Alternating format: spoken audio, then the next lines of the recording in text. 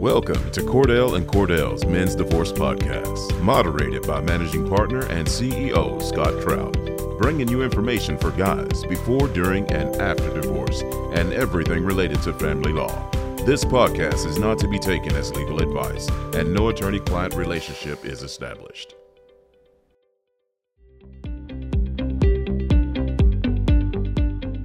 Welcome back to the Cordell and Cordell Men's Divorce Podcast. I'm Scott Trout, CEO and Managing Partner. And as always, we're bringing you information, topics, relevant things for guys before, during, and after divorce. And today is no different. One that comes really out of the news in the last couple of months. We're going to talk about domestic violence, and we're joined by ACE&F up in New York. Welcome.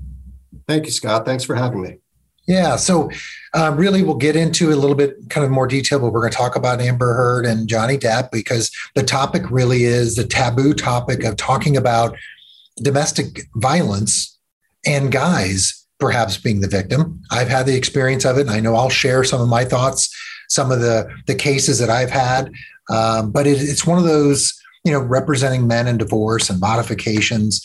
I know you and I see it a lot. We have those occasions where it is one of those instances where, and maybe it's mutual violence. We'll talk, a little bit about that, but it is, it doesn't matter if it's mutual, they're victims, and guys can be victims as well. You've done some research and talking about statistics. Maybe let's start there. Fill everyone in that's listening and watching on the stats on really male victims of domestic violence. Yeah, thanks, Scott. When the issue of domestic violence comes up, I think there's this idea that it's primarily violence against women. And certainly that's a major aspect of it, and that's a concern. And we're not trying to downplay that at all. But I think people would really be surprised to learn just how common domestic violence against men in an intimate relationship is. There have been studies that found 1 in every 9 men have experienced some level of severe domestic violence at the hands of an intimate partner in their lives. And as many as 1 in 4 men have experienced some lower level of physical violence, slapping, shoving, things of that nature. There's also been studies that showed 1 in every 18 men have been stalked by an intimate partner, which is also a form of domestic violence. The National Intimate Partner and Sexual Violence Survey found that 46% of all domestic violence victims are men, which puts it almost on par with how many of those victims are women. When I found those statistics, I was a little surprised, but being what we do and the area of law that we practice and the number of times these have come through my door, it did start to make sense because it is very relevant to divorces in general, but custody matters and the family offenses that we represent our clients in. Yeah. I've been doing this for almost 30 years. And when I first started, you wouldn't want to talk about it. It's unheard of, right? And it's kind of the very nature of why we started at Cordell and Cordell, and our focus is to kind of break through the stereotypes, the things that, we see every day that judges are presented with I can tell you the example I'm thinking about. And about 20 plus years ago, I had a client who was assaulted. His wife was the aggressor. She took a frying pan and broke both orbital sockets. And so, we go and file order protection, and the judge denied it. And so I filed an appeal, and I went back and the judge, I said, look, if I represented the woman, not only would I have an order protection issued, but I'd be in prison. I'd be charged with assault, probably attempted murder. I mean, like I said, Judge, you've got to ignore the fact that, I represent a guy and he's the victim. He said, well, why didn't he fight back? And I mean, that because we all know exactly what would happen if he did fight back. Exactly. That's the real problem here. Right. And so, I think it's such a great topic to talk about because it is that secret that, for whatever it is, you don't want to be a victim. No one wants to be. But for men, it's a manly thing to not be a victim and say that she beat me up or threatened me or I was fearful. There's the big word. I'm fearful, right? For my safety. How could you be? You're 6'3" and she's 5'10" or 5'7" and she's, whatever, very delicate, and but it isn't. It's one of those unspoken secrets. We've been fighting it, for a very long time, and it's still really relevant.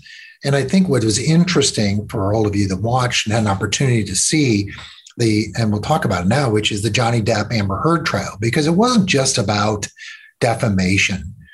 It was about the relationship and violence. Now, I mean, what I thought was so interesting was no one really, I didn't. I mean, we were just talking off camera. I didn't think about it as a man-woman. I just thought about it as a very kind of violent relationship that they both engaged in. They're probably both definitely guilty of domestic violence. So, what do you think?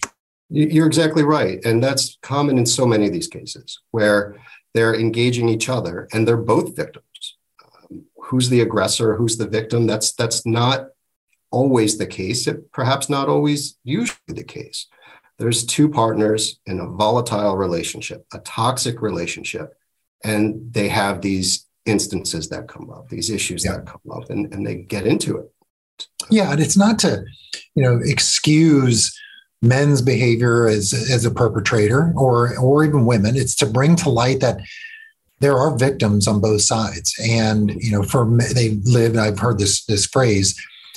They lived in the shadows, and they were afraid for whatever reason to bring it up that I'm a victim of domestic violence. And because of the stereotype that men should be men and they shouldn't be worried about being assaulted and take it like a man. You've heard that one, right?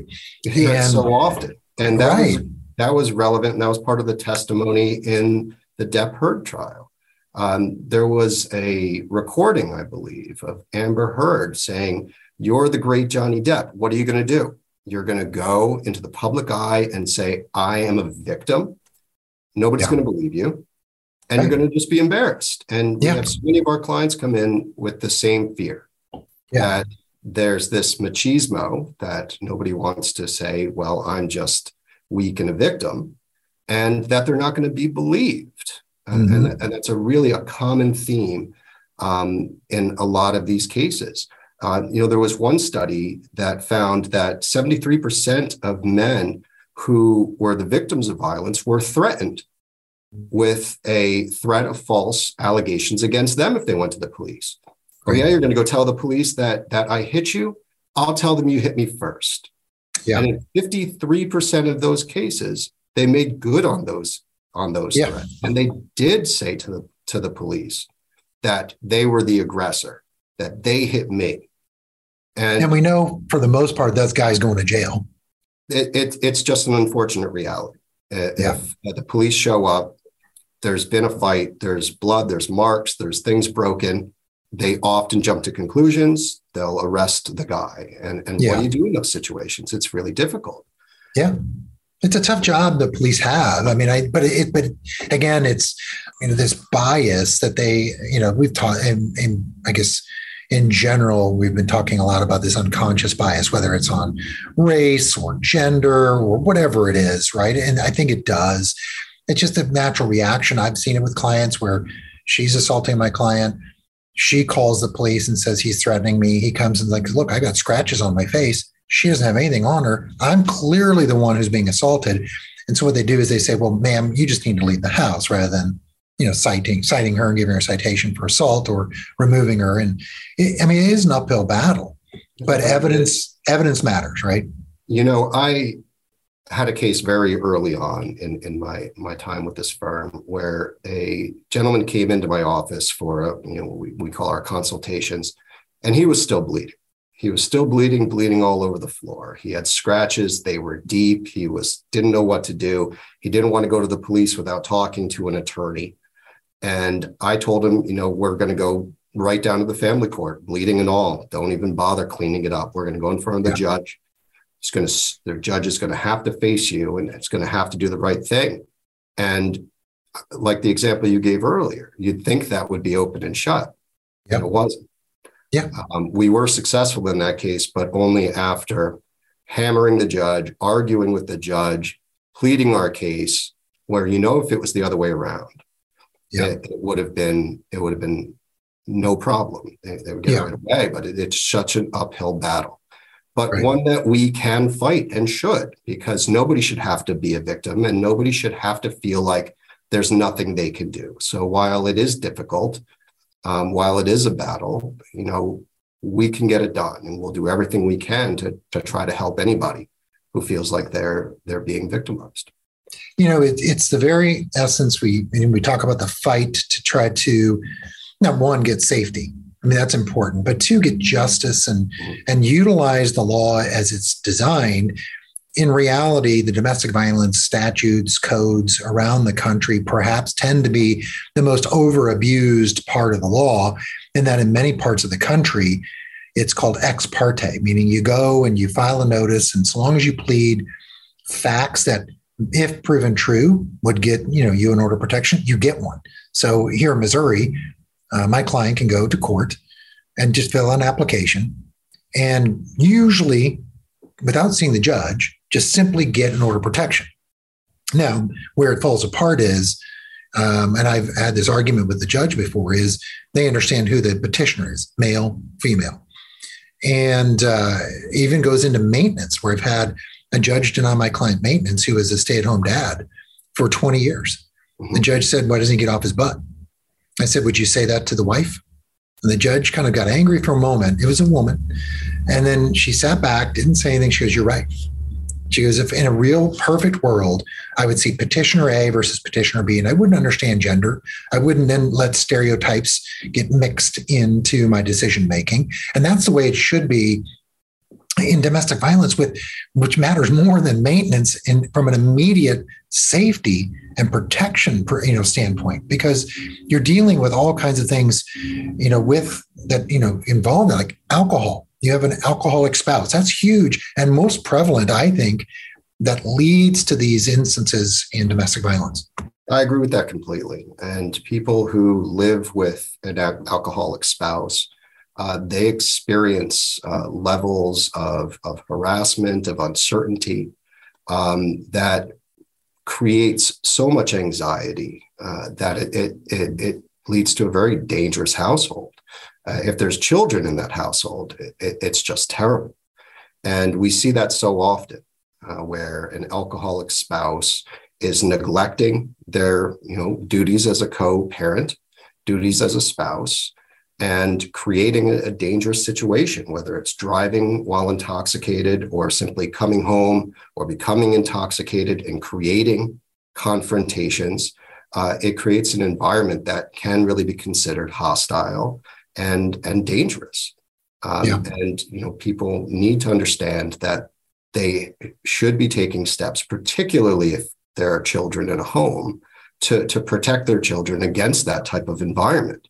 Mm-hmm. It's the same with domestic violence. And what's interesting is, at least in New York, and I believe most states, just exposing a child, allowing a child to be exposed to that type of behavior, allowing a child to be exposed to domestic violence is in of itself considered child abuse. Wow. And it can come out of your hands if you don't do anything about it. And we have Child Protective Services in New York.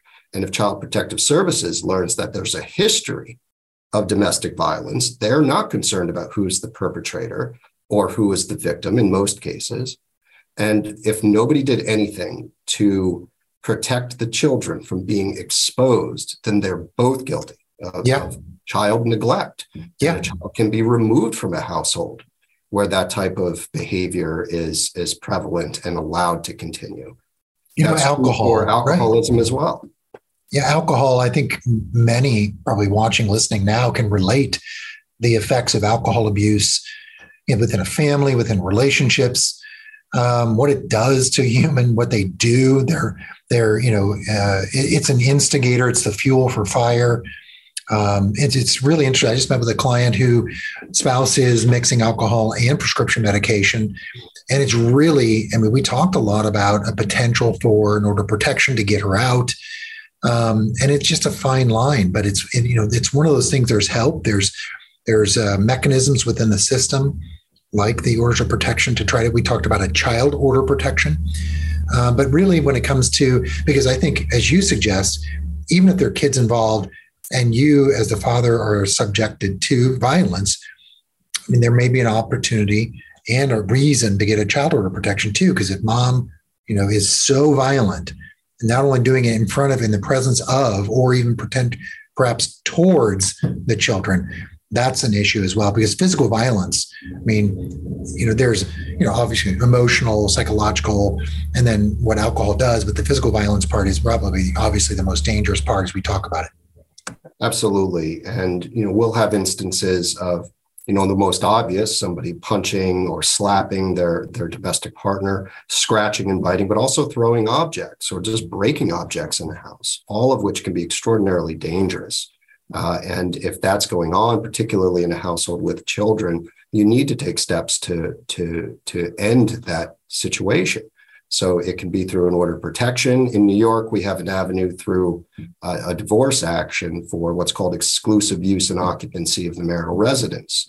So you can avoid having to go and get the order of protection, but still have sole use of the home and get custody orders and other protections in place. And those orders can also direct that somebody undergo a alcohol and drug evaluation, follow the recommendations of any alcohol evaluator, and continue to comply with random testing. So there can be more that's available through certain divorce actions than might be available in the family court. But there's a variety of ways that we can help protect people, and that you should seek that kind of protection. You mentioned some statistics early on, and even if they're small, minimal, nominal, doesn't mean that we ignore it. And it may be, we talk about sexual misconduct. I met with someone years ago who was drugged and raped, and the woman got pregnant and then sued him for paternity. That happens. And so we're not trying to diminish, violence against women, but the point is trying to bring to light that men are victims as well. I agree with that completely. And sexual misconduct doesn't always have to be as physical either. It might fall in line with harassment, but I've certainly had cases where a spouse will make constant, threats against their domestic partner and just insults. I had a client whose spouse would constantly be telling them how they're impotent and they can't satisfy them, and they're going to go do whatever they want with whomever they want. And that can also be considered a form of harassment and domestic violence. I had a case very recently, which was very difficult, where the spouse said to her husband that she deserved sexual relations every night, and he was going to do it whether he liked it or not. Wow. And listening to it, and I'll mention in that particular case, he had a recording of the conversation.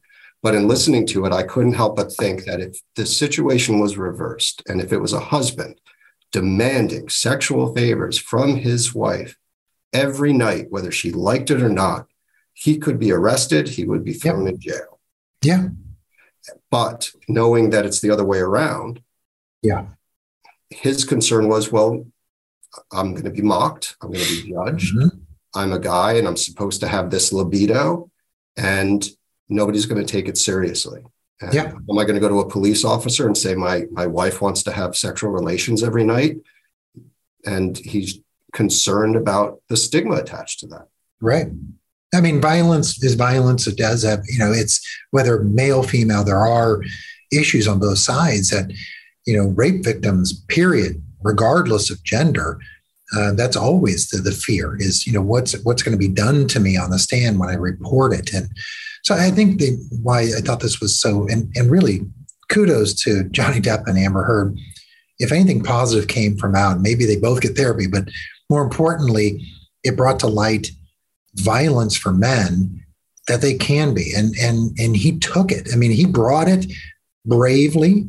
And look, he's probably no gem either, no doubt, but it doesn't excuse either behavior, his or hers. I think that's the positive bringing to it. So with this, what do guys do?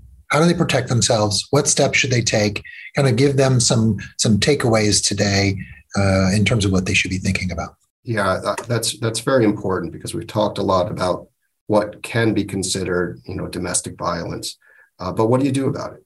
So I want to start by saying a lot of this is very state specific. I practice law in the state of New York. I know states have very different laws when it comes to recording. In New York State, we're a one-party consent. What that means is that if either party is aware of a recording, then it's legal and it can come in as evidence. So if I'm having a conversation with you and I have a recording device on me and you're not aware of it, it's still okay. A lot of states don't allow that. And if both parties to a conversation are not aware of it, then it can't come in as evidence. Now, even in New York, you can't plant a listening device. So you can't leave a recording device somewhere and listen to someone else's conversation. Right. That would be considered eavesdropping, and that's illegal. But you are allowed to record any conversation you are a party to. So while I don't like having to advise people to record their spouse, sometimes it's the only way to protect yourself. So when I have a client come in who describes some of these circumstances going on, I let them know that you can record. And I've listened to so many recordings that were an integral part of our case of somebody admitting to having hit their spouse, having admitted that they will lie to the police if the police ever show up. And that was the evidence that really saved our clients. So they can be very important tools when there's a he said, she said situation, and we all kind of know where that could end up. Yeah, my client got in a fight on the driveway at their house. And she slapped him, punched him, kicked him, spit in his face. Then she called the police and claimed he was the aggressor. We went to the video and said, look, by the way, we have a security camera. And they looked at it and they took her away. So, I mean, they are valuable pictures. I know you think about Johnny Depp showing pictures of him, with bruised red eyes. And what was important there is that he took them and he kept them. Right. So, it doesn't matter how old it is, because if we're talking about a history of domestic violence and a history of these things going on, then if you have pictures going back in time, that will help with your argument down the road, and it's additional evidence. So, if you have those pictures, you need to make sure to keep them safe and note when they occurred, what exactly occurred, and keep that fresh for the memory. Yeah. I would also note that, just keeping a diary of, it's a shame that these things go on for so long, but if you keep a diary with times and dates and specific information, and you can testify down the road, if necessary, that you kept this diary, you took it as the situation was happening the next day, you wrote it all down. A court can judge your credibility and utilize that as well as some form of evidence. Yeah. And, it's, you talk about contemporaneous is the word we use, contemporaneously keeping notes. And that would include telling someone, reporting it right away to a friend, a neighbor, a relative, even the police, not something waiting months or weeks, whatever it is beyond, is taking something immediately and going to someone like Johnny Depp. It's just, front and center. She throws a bottle, cuts his finger off, gets people involved immediately. Of course, he had to go get medical care. He could have ignored it and just, laid where it is and done nothing. But those are the things, is take action immediately, especially when your physical safety's, at risk. Agreed. And for anybody who's going through these issues, if they're not ready yet to take certain steps, I would encourage them to speak to a counselor, a professional who they can talk to. And that can also help build a record in and of itself, because a counselor's notes from their sessions will confirm that these were being reported contemporaneous with when the events happened, and that he was struggling with how to deal with these things. It explains perhaps why he wouldn't have gone to the police or talk to an attorney right away. Dealing with a counselor and try to work through some of these issues will also be able to help keep a record of when the events occurred. It's so big. I mean, it's just, and as we wrap up, talking to an attorney like you And just find out what your rights are. Like I said, I met with someone recently. They just wanted to know what they should do, what they could do. That doesn't mean they are going to. And then we can provide the resources, the information, get them to the help that they need. Maybe perhaps, suggest and make them feel comfortable leaving the home if they need to, because that's always the first priority, is leaving for safety, number one, and then taking steps for law and legal and those types of things. So obviously, as you mentioned, speaking to attorney is also an important piece here. It's a very important piece. And we're never here to push somebody to do something they're not comfortable with. We're here to provide counseling. That's our very first job. We're counselors, and we can try to help give them all of their options, help make them as safe as possible, and help prepare for whatever might come in the future. Yeah, it's interesting. I've said that to clients before. When I look on the wall of my law license, it says not just attorney at law, it says attorney and counselor. Not that we're a social worker or a therapist, but the point is that word has meaning. I mean, and doing this podcast, I think, is part of that, is to help counsel people in the right way that they should do and the help that they need and get them the direction that they should go. And it may mean that they do nothing in the law that would, I guess, trigger our law license and things like that. So, Asa, good stuff. Great topic. Thanks for joining today. Thanks for having me, Scott.